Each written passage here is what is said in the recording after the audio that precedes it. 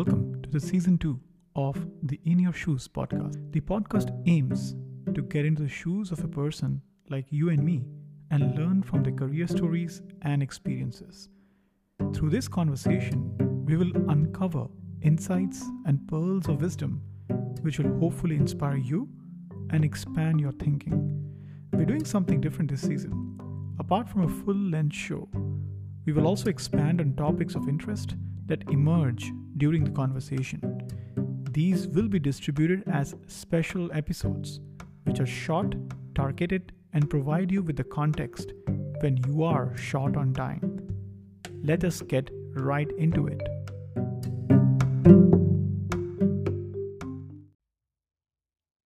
Welcome to the podcast, Anna. Thank you so much, Vivek. Thank you for inviting me, and I'm looking forward to a wonderful conversation. For our podcast listeners, Dana, could you kindly share a little bit about yourself, like where you come from and what you do for a living? Yes, thank you so much for asking that. I moved to the United States 17 years ago, coming from Eastern Europe, from Romania, and at that young age, I had already had a vision that I was not going to be able to pursue my life in the way that I wanted it, due to the political context and socioeconomic context at that time in Eastern Europe. So I came to the United States and I started my training in as a physician in internal medicine, and I was very quickly drawn towards palliative care, and I'm gonna tell you exactly how that happened.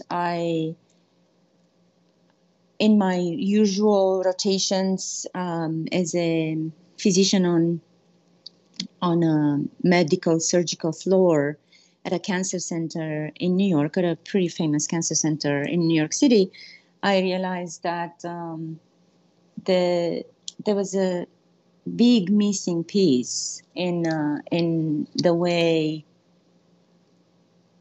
the treatment plans were being put together, or the people were treated in general. And that piece had to do with the element of listening, the element of taking the time to create a human connection from the beginning, and treating people as a whole. So I realized that at that time that the only field of medicine that was integrating a holistic approach in taking care of people was palliative care. So I became very curious and very engaged in learning about the model, and I was accepted in a palliative care fellowship at Memorial Sloan Kettering Cancer Center, and since then I have been dedicating my career to this field. Wow.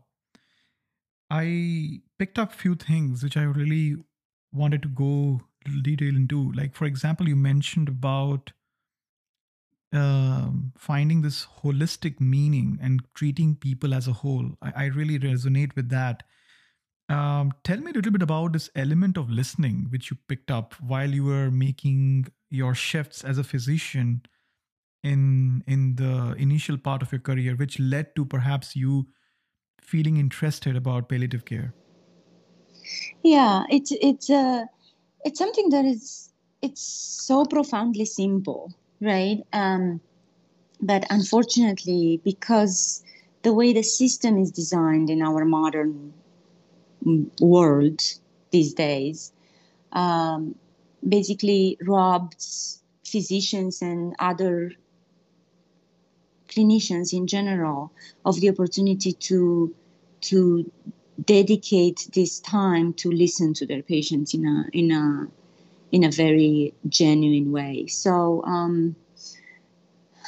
let me give you an example. I think it's people who are specifically for this field that palliative medicine, as you mentioned earlier, is a very holistic model and treats people. It basically offers an extra layer of support for those who are going through either an active treatment for a severe illness, or they live with a chronic condition that is not curable, or what I do right now in hospice, we are caring for those who are in the end stages of their lives. So this element of listening is, I would say, from my experience, has the most has the highest therapeutic value. In the sense that someone who's suffering, and I think I actually read that somewhere recently in one of it might have been Brené Brown, who basically articulated this very eloquently. She said, the soul that is suffering doesn't need to be advised, fixed, or saved. It simply needs to be witnessed. So when you learn and practice that skill of witnessing someone suffering, it completely changes the dynamic of the relationship. And like I said, in itself has a tremendous therapeutic value. In addition to the technical aspects of care, of course, you still have to have the skills to, manage someone's symptoms and keep them comfortable at a physical level. But if you are missing the opportunity to make that connection and become a portal to witness their process without trying to fix anything, and simply holding the space for the healing to happen, I think that's where the magic is. I think this is very profound, what you just said. Witnessing the suffering instead of trying to fix it. I want to take a few steps back. You mentioned that the current system perhaps, robs the opportunity for physicians to dedicate this time to listening. What do you think is causing this, or why do you think the system is like this, the way it is? Yeah, it's unfortunate because there has been a shift in strategies and practices and so on, and the modern healthcare systems, and it doesn't apply only for the United States. It's basically the same model. You encounter the same model in Europe and in other parts of the world. It has become highly profit driven, and the focus is on saving money, recycling resources, making the systems efficient and so on. It's great. You have to have a business practice that is sustainable at a financial level. However, in that process, the human-centered and care got pushed to the side. And it's only now, I have to say, which I'm secretly grateful for this, because the COVID-19 pandemic has brought back more. It has pushed us basically to return to a deeper understanding and to explore deeper ways of integrating this human-centered care back into our practices. So I'm not sure exactly if it's a kind of a temporary shift, or it's going to become solidified and integrated back. But I feel like the model started with the human at the center of care, and then it got derailed by the business, right? It got derailed by the fact that, yes, we have so many private insurance companies, and everybody's trying to make money, but also pretend that they're saving money for the government-based agencies, and so on and so forth. So it's a very, I would call it a very it's like dirty dancing. Because you have to be able to navigate those territories. And this is what I want to go back to, the way I made this choice intentionally. I opted out of a model of care that is focused on profit, and I intentionally choose to remove myself from that dynamic of bureaucracy and profit-driven practices and so on, that tends to be more connected to hospital systems in general. And I chose to practice in the home care setting. So we care for our people in their own homes, in their own intimate environments. We get to know them as they are in their real world, with their pets, with their families, with their mess, with their art, with everything goes. We have this philosophy that all is one. So you can just choose to see the beautiful aspects of someone's being and ignore the ugly. You have, in order to be able to understand someone, you have to see everything. So I think working in directly with these people in their own homes gives us a phenomenal opportunity to understand this in the bigger picture, to have a bigger picture view of who they are. Wow, I really liked how you mentioned that.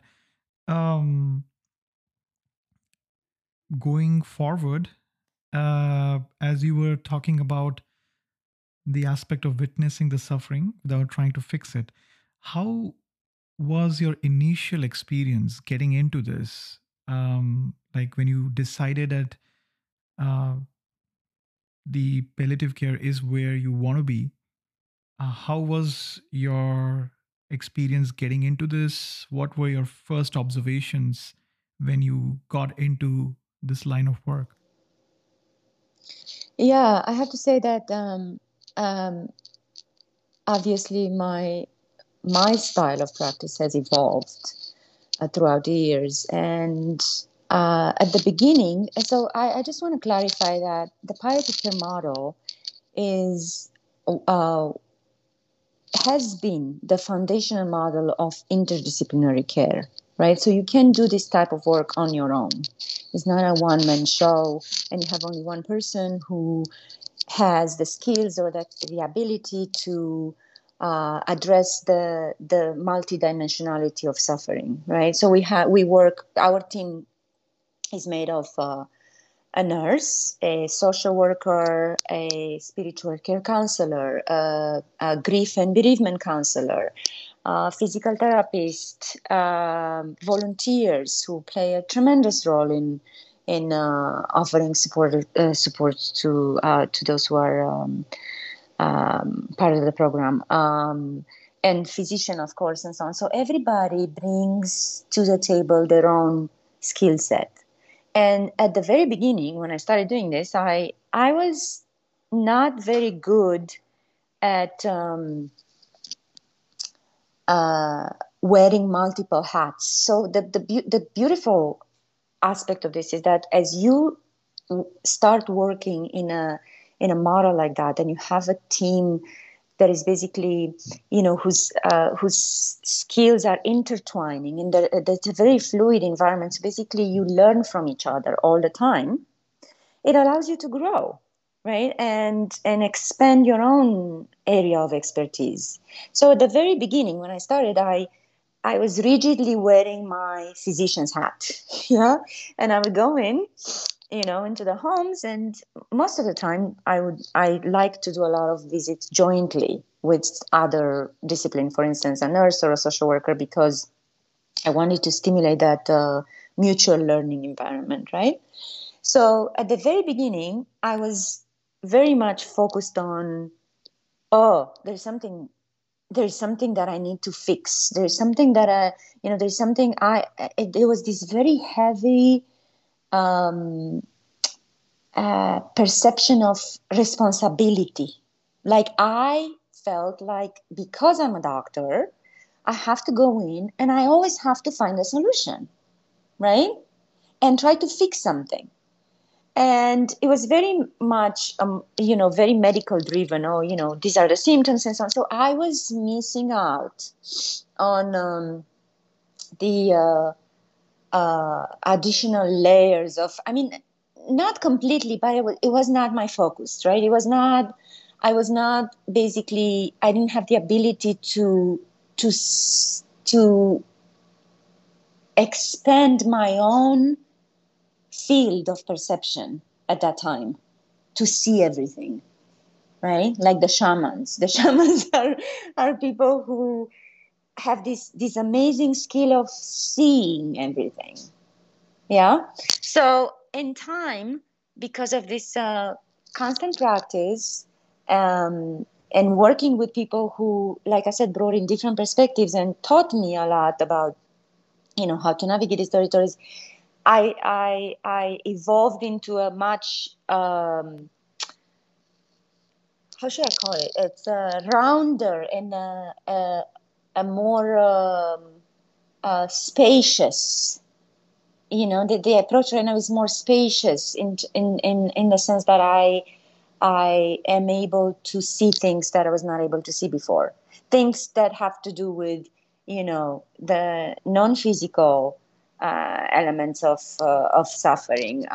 We're very much focused on pain management in our practice, because pain is one of the main quality of life altering symptoms. That's how we call them. So understanding that someone's pain, we integrate a model of total pain that is basically made of the physical element, and then the psychosocial and the spiritual, emotional, and so on. So we want to be able to capture all these nuances so that when we offer an intervention, basically it addresses all these elements, as it's not focused only on the physicality, right? So this is to bring it to return to your question, is I was mainly focused on the physical elements of suffering at the very beginning of my career, and now my approach is much more expansive and broad. Hmm. And Dana, what led to this transition, like from your initial focus on being a physician on and having that hat and trying to fix the problem, to something more like what you are right now, is having this multiple hats and being a holistic person in yourself addressing this. So could you share through, or perhaps throw more light on perhaps events and experiences that led to this transition? It's a phenomenal question, Vivek, because I realized that, I mean, it's basically the result of my own inner work. And I started taking the first steps on what I called the seeker's path, um, putting intentional effort into. Don't get me wrong, it's not an effort that is painful. It's basically an effort that has to do with consistency of certain practices, and some element of discipline around that. But the change has been driven by the work that I have been doing on myself, my inner work, and the fact that having the exposure to this type of work, basically I started seeing it as a phenomenal opportunity and invitation to recalibrate my own existence and to reflect on my own mortality, to think about what are the things that really matter in a human's life. How am I staying connected to things that bring me meaning at a personal level, and how can I take that meaning and put it in some sort of an expression that translates in an action that serves others. I don't know if that makes sense, but it was basically, and it's it's a constant. It's this kind of work that we're talking about, the inner work of self-reflection, self-knowledge, basically getting to know who you are, and constantly remaining curious about that. And staying current with the changes, because we're constantly evolving. We are at a material and spiritual level. We are in constant change and evolution. So that has become my new foundation that allowed me to change my perspective, and I am so grateful, because I feel that if I was not practicing in this world, in this field, of palliative care, I would have probably missed that opportunity to do this inner work, to start doing this inner work at the time when I have been, when I took the first steps on the seeker's path. So when I talk about the seeker's path, is basically, understand, if you understand the multidimensionality of your own being, and this constant force of energy that is causing this changes, and what is it that is driving your own evolution, you show up into the world with a different how should I call that? It's not just a different attitude. It's a different view. You see the world. Most of the time, I don't know if you're familiar with Ram Dass, one of the our contemporary spiritual teachers, who used to say, most people operate on channel 1. And it's the channel 1 is the channel where everybody subscribes to the standardized models that the society imposes on us, our families, and so on and so forth. And you basically you are, for most of your life, on autopilot, trying to please or others, or to conform to certain rules about life and society and so on that have been designed by others, definitely not you. And in time, when you get to that moment where you start questioning that, right? You said, well, I'm really not, I don't feel like I fit into this model, and what is it that I can do to get curious and expand my world, and be able to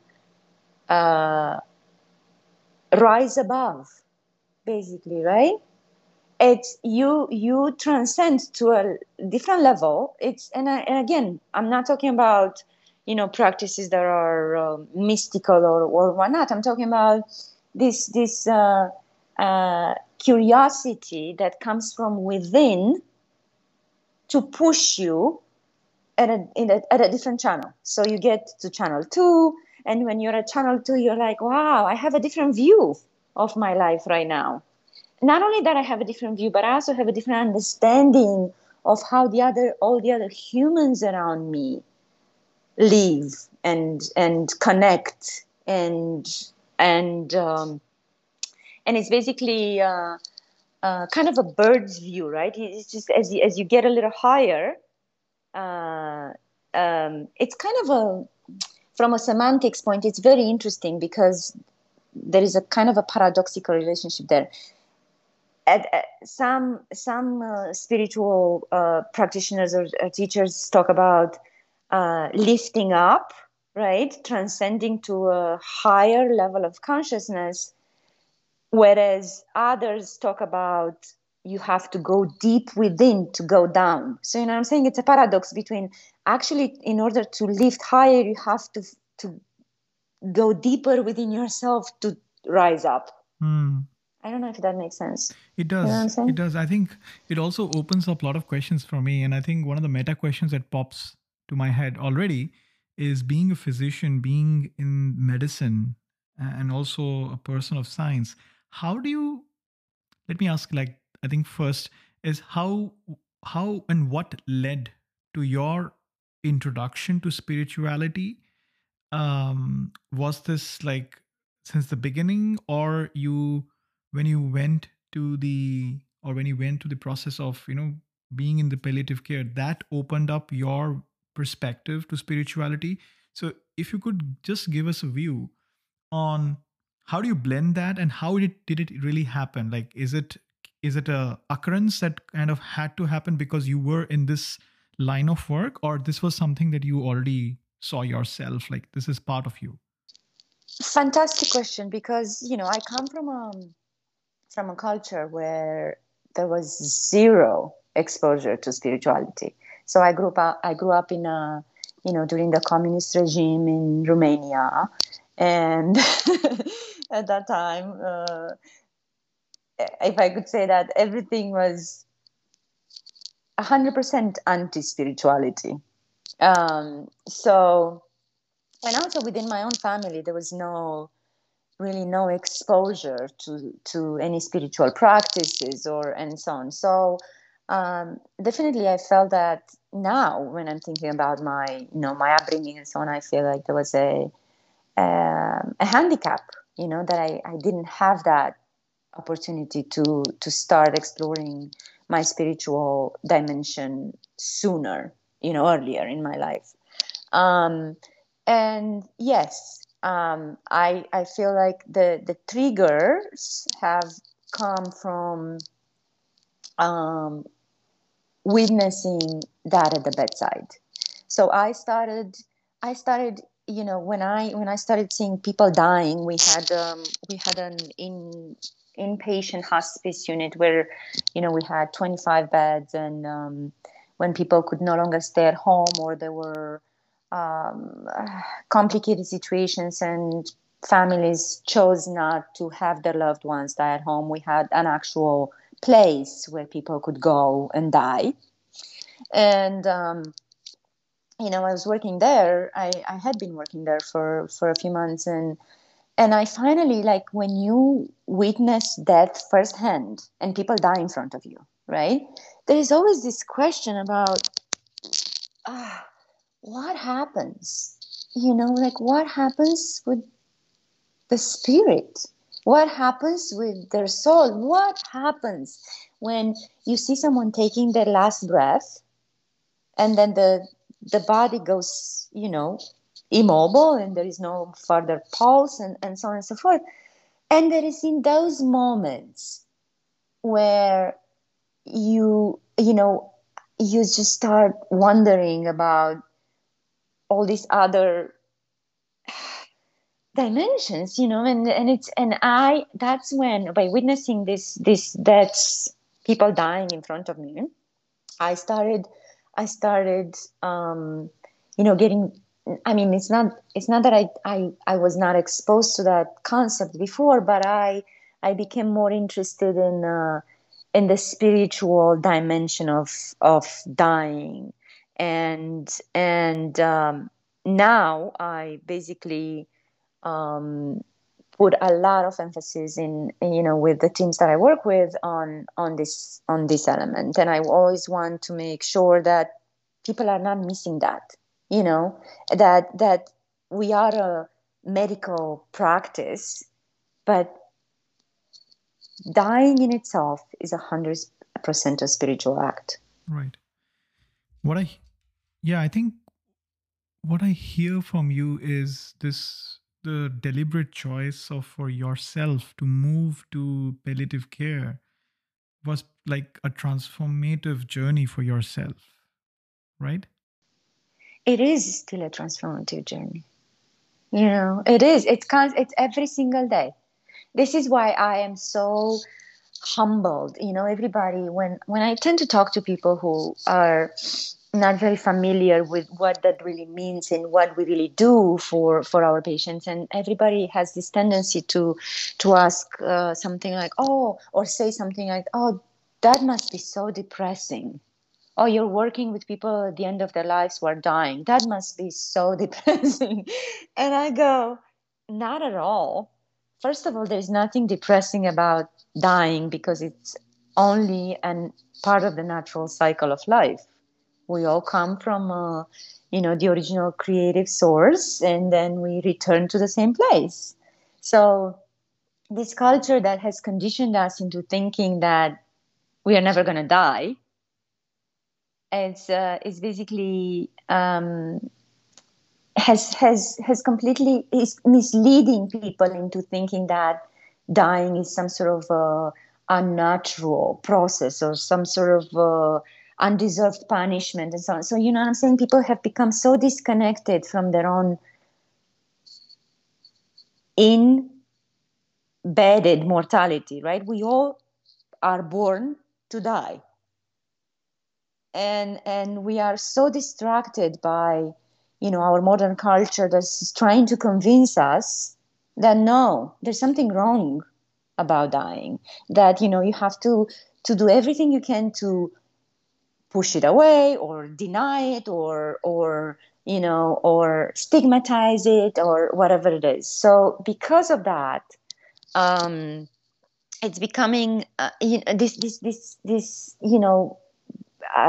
idea that when you're caring for those who are dying, it must be a profoundly unpleasant experience, right?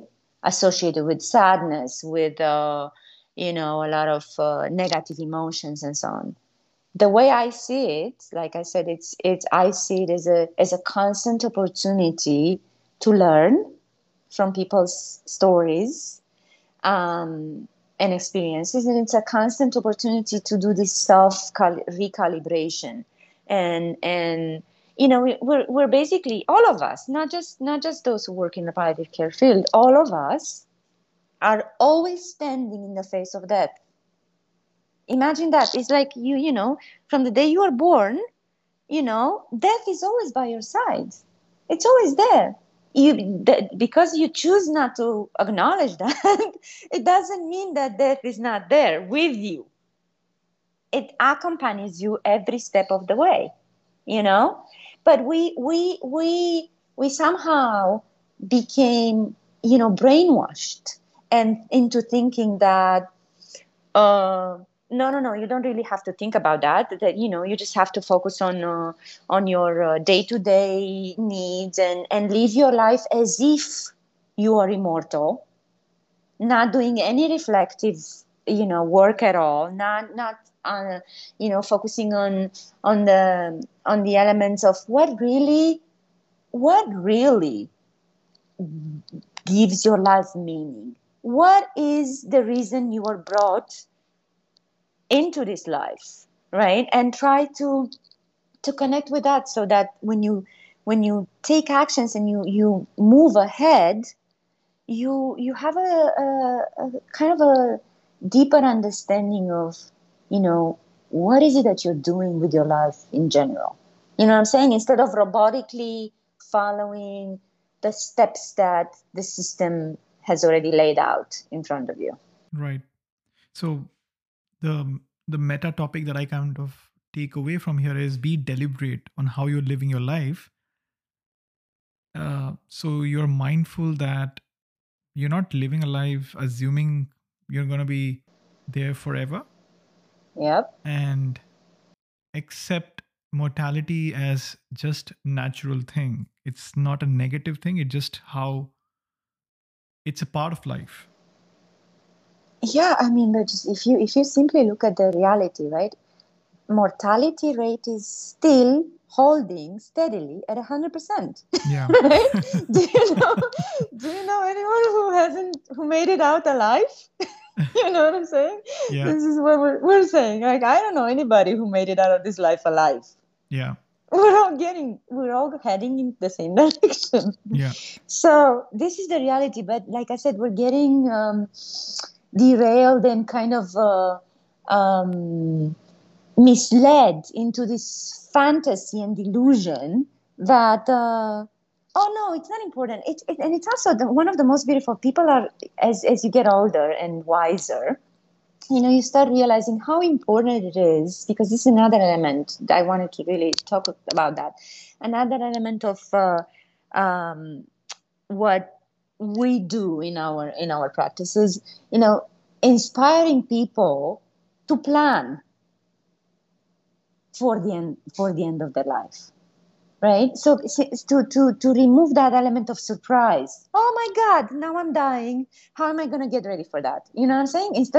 Instead of being surprised by the fact that you're dying, it's better to start planning the same way you're planning to have a new child, the same way you're planning to get married, the same way. It's as important to plan for the end of your life as it is to plan for any other major events in your life. Right. That's very profound, and I totally see your point. It completely makes sense. Go ahead. I just wanted to say that the Buddhists have this Mhm. very beautiful ritual, and they create throughout their lives, right? So it's not a last minute thing. They don't do it in the last week of their life, and so on. They are creating this mini legacy throughout the course of their lives, and it's called a Dharma box. And they capture the miniatures of pieces of their lives that they consider they're the most relevant, and also they very they plan in detail the way their body, the way they want their body to be handled after the death, what kind of music they want to have to play at their funeral, what kind of memorial service they want to have. So it's basically an intentional act of saying, this is my end, this is the last chapter of my book, right? I want to make sure that it is handled the way I see it, the way I want it to be. This is the way I want to live this embodiment that I have right now, instead of leaving that on someone else's shoulder to figure out what you would have liked, what kind of, so it makes things, number one, simpler for those who are, left behind. But also I have to say, it has an extra benefit, in the sense that it tends to diminish a little bit the element of grief, because those who are left responsible to make these arrangements and so on and so forth, they actually feel a huge relief when they say, hey, I actually know what my loved one wanted, and I am here to honor that. I'm here to honor their legacy. I'm here to make sure that their dignity is being honored as well. So it's in itself, it has a very positive effect on the grieving process. I really like that part. Dana, what is your day, I would say, if you have a typical day in your work, looks like? It's it depends. It depends on the day. I'm very grateful that I have a lot of flexibility and I can design my own, schedule. I tend to, through the work that I do with the teams that I work with, I identify people who tend to have the highest needs, right? So there are complex situations where there are very intense family dynamics and symptom management needs, and the complexity tends to be high, right? And somebody in the team usually stratifies those things, and we all get together virtually these days, and talk about our patients, and I have developed, my own inner system to know exactly intuitively. I have to say also, this kind of work is greatly based on intuition. Like, you need to know when to do certain things. You need to know when to step back. You need to know when to give people time, So there are situations where, somebody on my team says, "Oh, I think you should go and see this patient." And I say, I think we should give them a few more days, to allow them to settle in. These transitions, this is a topic for a different conversation, but transitions of care right now between different settings, right, from the hospital to the home, sometimes happen very ungracefully, and there is an element of trauma, I would say, attached to that, right? So you have to be, timing is the key. You have to be really good at knowing when is the right time to to go in. So as a doctor, like I said, there is still this perception among not only clinicians in my team but also families and so on, that the doctor is perceived as having the highest authority, right? And if the doctor is going in to visit somebody, well, it means that it's a big day. I mean, it really is. So my intention really is to remove that. I don't go in with blows and whistles and blah blah blah. It's really not about it at all. I go in very humbly, and I do my best, like I said, to create that to create a space for that direct human connection to happen. And so I do visits, not every day. When I do not do in-person visits these days, we are using telehealth as a new tool to be able to engage with patients, and for me to be able to be present in some of these homes when someone else on my team is there and facility needs me for a consultation and so on. So that has been really helpful lately. When I don't do that, I'm in constant collaboration with everyone who's in the field. When we say in the field in people's homes. So I also am working right now on developing an oncology hospice specialty program within our organization. So it's a hybrid role between clinical and academic, and program development and strategy and quality things that have to do with our regulatory requirements and so on. And so that's the work piece. But I have a very beautiful practice of self-care, and I think that's probably would, if you want to talk about that, I think that is my lifeline. Mm-hmm. Can you say a little bit more about what do you mean by self-care here? Yeah, so it really this idea connects back to what we were talking about before, of how how you evolve as a person, right? In by doing this work. It wasn't just this shift from, integrating, having a broader understanding of suffering in general, but also how important it is to care for yourself, to be able to care for others. It's the key thing for our practice in general, but I would say it's a key thing for any human. If you are, let's say, if you are a caregiver for, if you're one of your parents is sick at home, or your spouse or a child, or it doesn't have to be a terminal illness. A caregiving is a very broad term, right? The simple philosophy is that in order to be able to care for others, you have to care for yourself. So this is basically one of the pillars for us in palliative care. We all learn how to do self-care. So my self-care practice, if I can share that with you, consists of I have a meditation practice in the morning.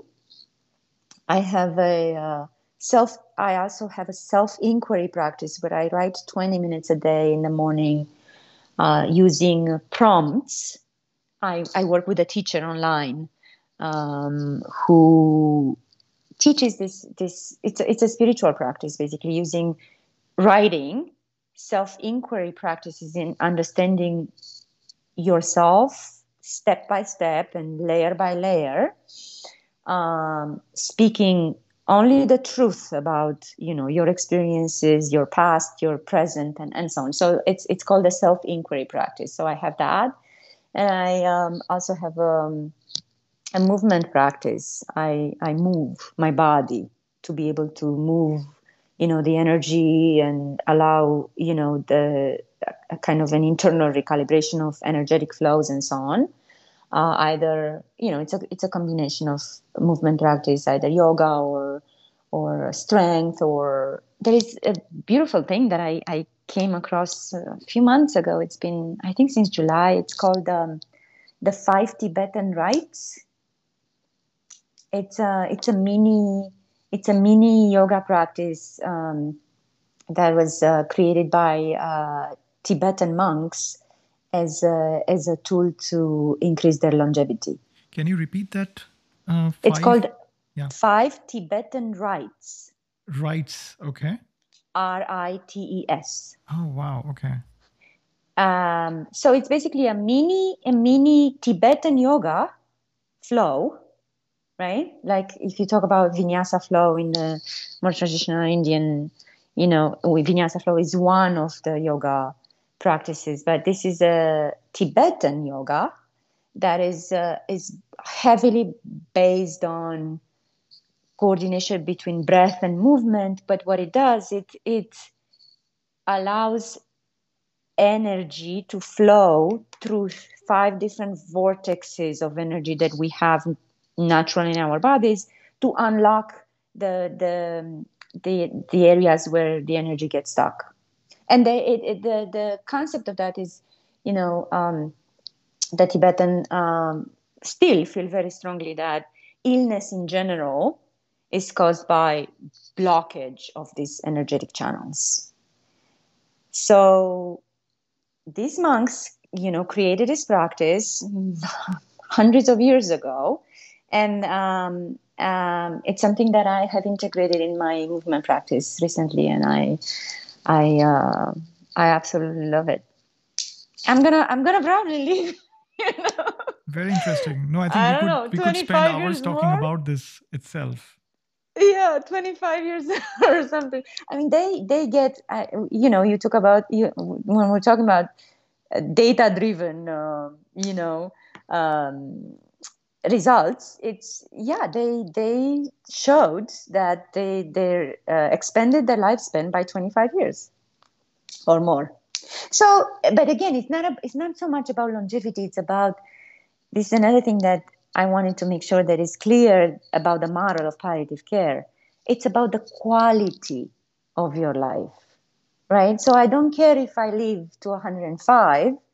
I'm really focused on what kind of quality those, extra 25 years are going to have. How I can maintain that same level of quality by keeping my body healthy, my mind healthy, and moving along, accepting the changes that are normally going to happen, right, in our physical bodies and our mental capacities and cognitive abilities and so on, but being more versatile, I would say, um, in in um, in preserving that element of quality. Right? I don't want to be 105 in a wheelchair and completely demented and with a feeding tube. That's not my definition of quality of life. Hmm.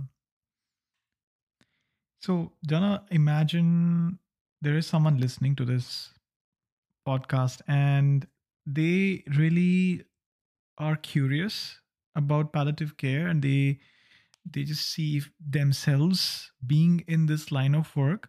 What would be your advice for them, like in terms of what experiences you would like them to have? Where should they start?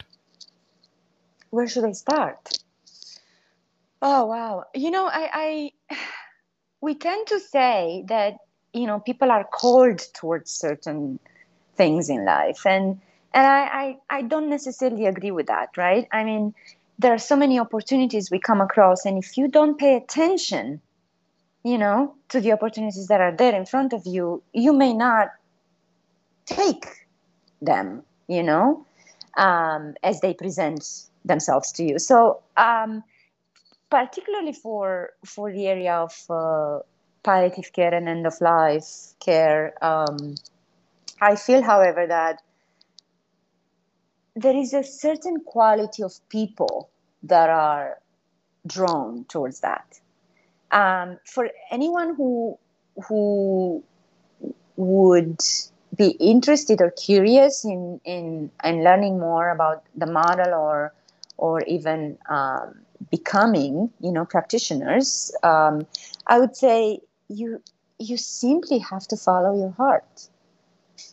You have to follow that inner intuition, that inner voice that tells you why you would want to do that. For me, it has been basically, like I said, uh, a very organic, intuitive process. You know what I'm saying? I didn't sit down to go through tables or checklists or, things to say, hey, I'm going to do surgery versus dermatology versus, palliative care. It wasn't like that at all. It was more of a kind of a natural, like an energy that was pulling me towards that. And it had to do with the fact that myself, as a human, I feel most connected with this element of uh, deep human interactions. Like understanding human suffering at a deeper level. And I think this is the only field that allows for that right now in the current design of our healthcare system. Yeah, I'm not sure if that answers your questions, but I would just say again, it's more about um, having that almost like a it's not a like a force that is driving, is pulling you towards a field like this. And it's also um, you have to be someone who is very compassionate and empathic. You can it's impossible to work like this is not it's a very different model than what a surgeon does or an anesthesiologist does, right? I'm not saying that they cannot integrate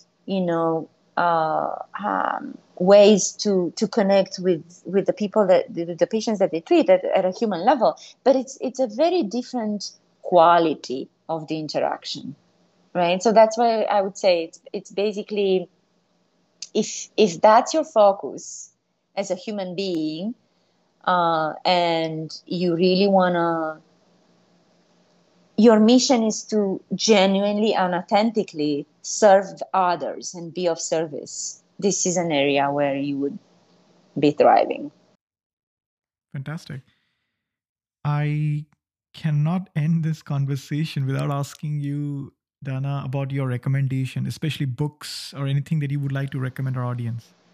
Oh yeah, okay. Well, thank you for asking that, because I'm so, three recent books that I have read, and one of I two of them, and one it's I'm reading it right now. So we talked about meaning, right, and finding meaning, and how you stay connected, and that, it's sometimes people have this um, perception of this overwhelming task that we have as humans to find meaning in our lives. Right?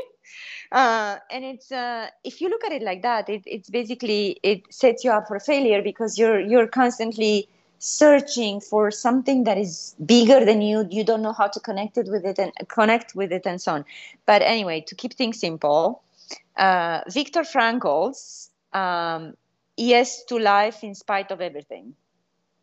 Yes to Life in Spite of Everything is actually came out this year. It's the first time it was published, and it's a collection of um, some of the lectures that he gave in different academic settings back in Vienna when he came out of the concentration camps.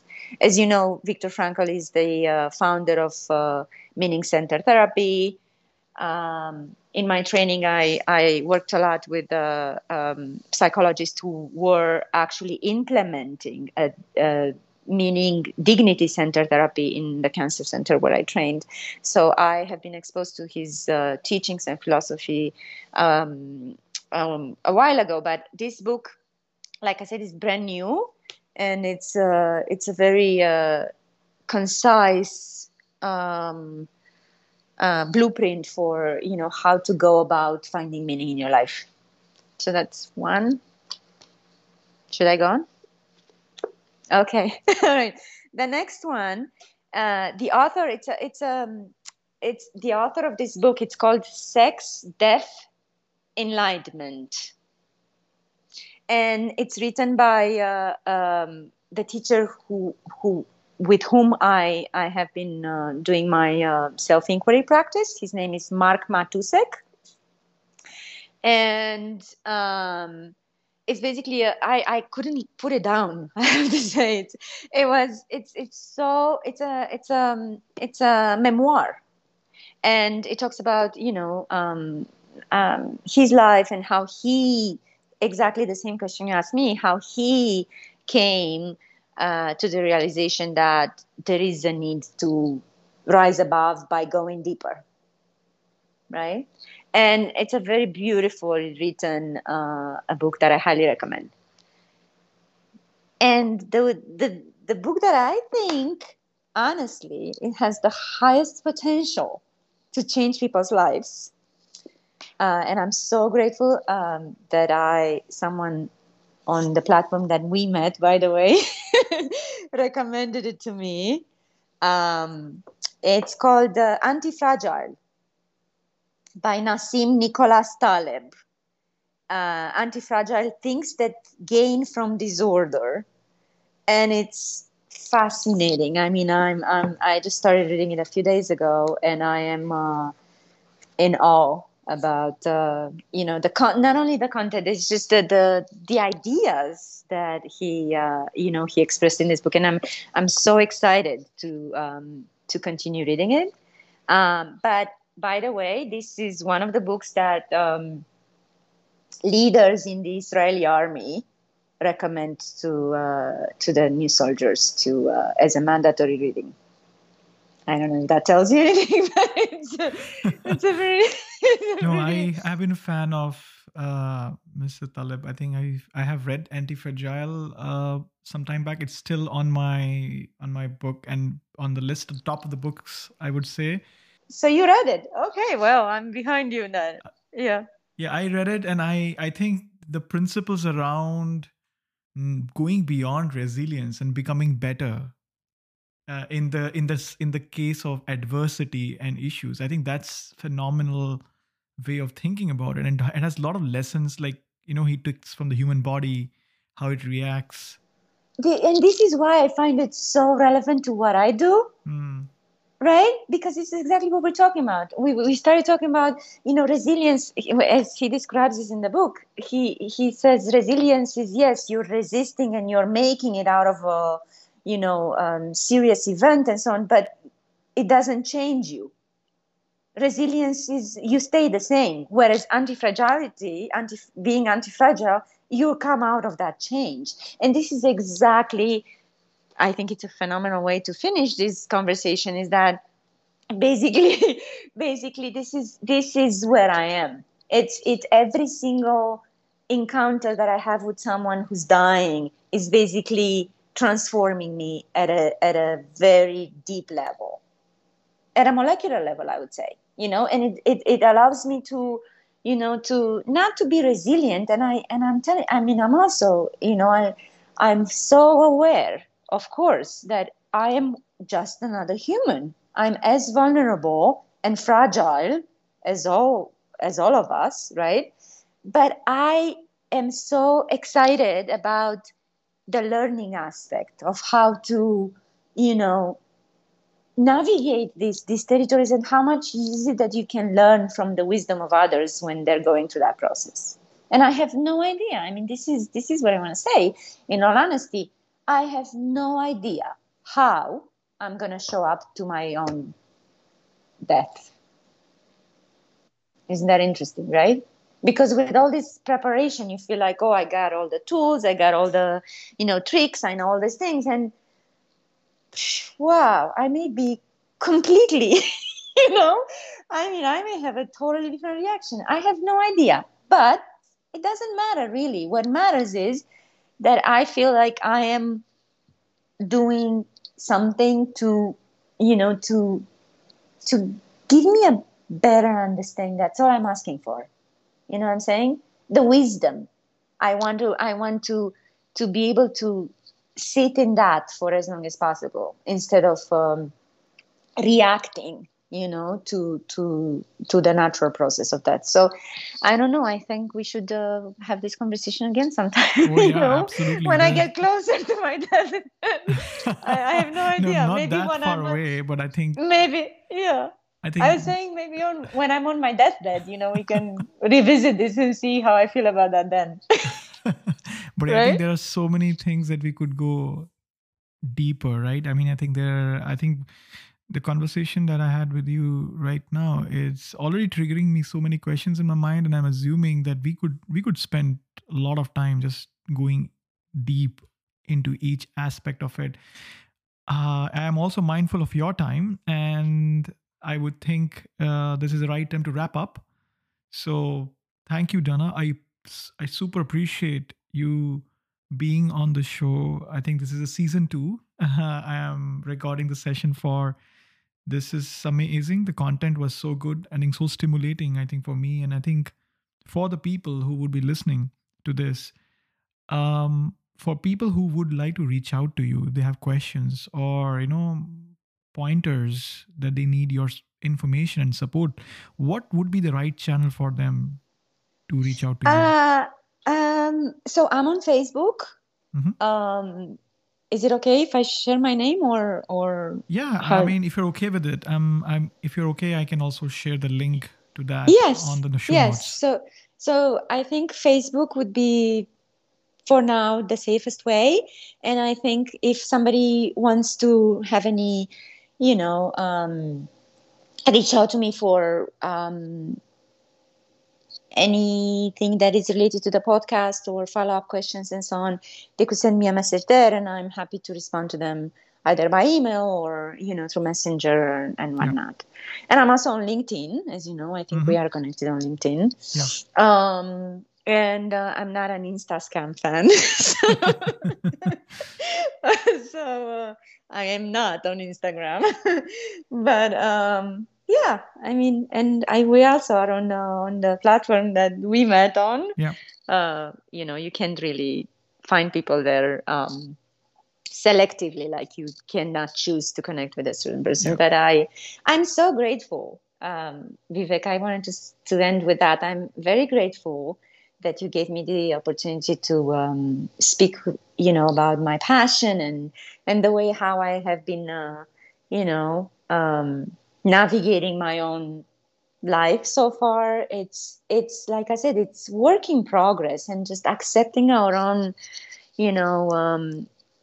humanity as it is. I think it's the key to staying connected to a meaningful existence.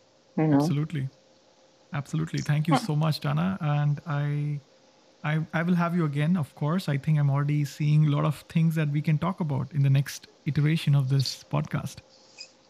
Okay, and I hope to be still alive. Yeah, okay. All right, sounds good. Thank you so much. Please subscribe to the podcast In Your Shoes on the podcast channel, including Apple Podcast, Spotify, Overcast, Pocketcast, and others. To know more, please visit www.inyourshoes.com. That is INURShoes.com.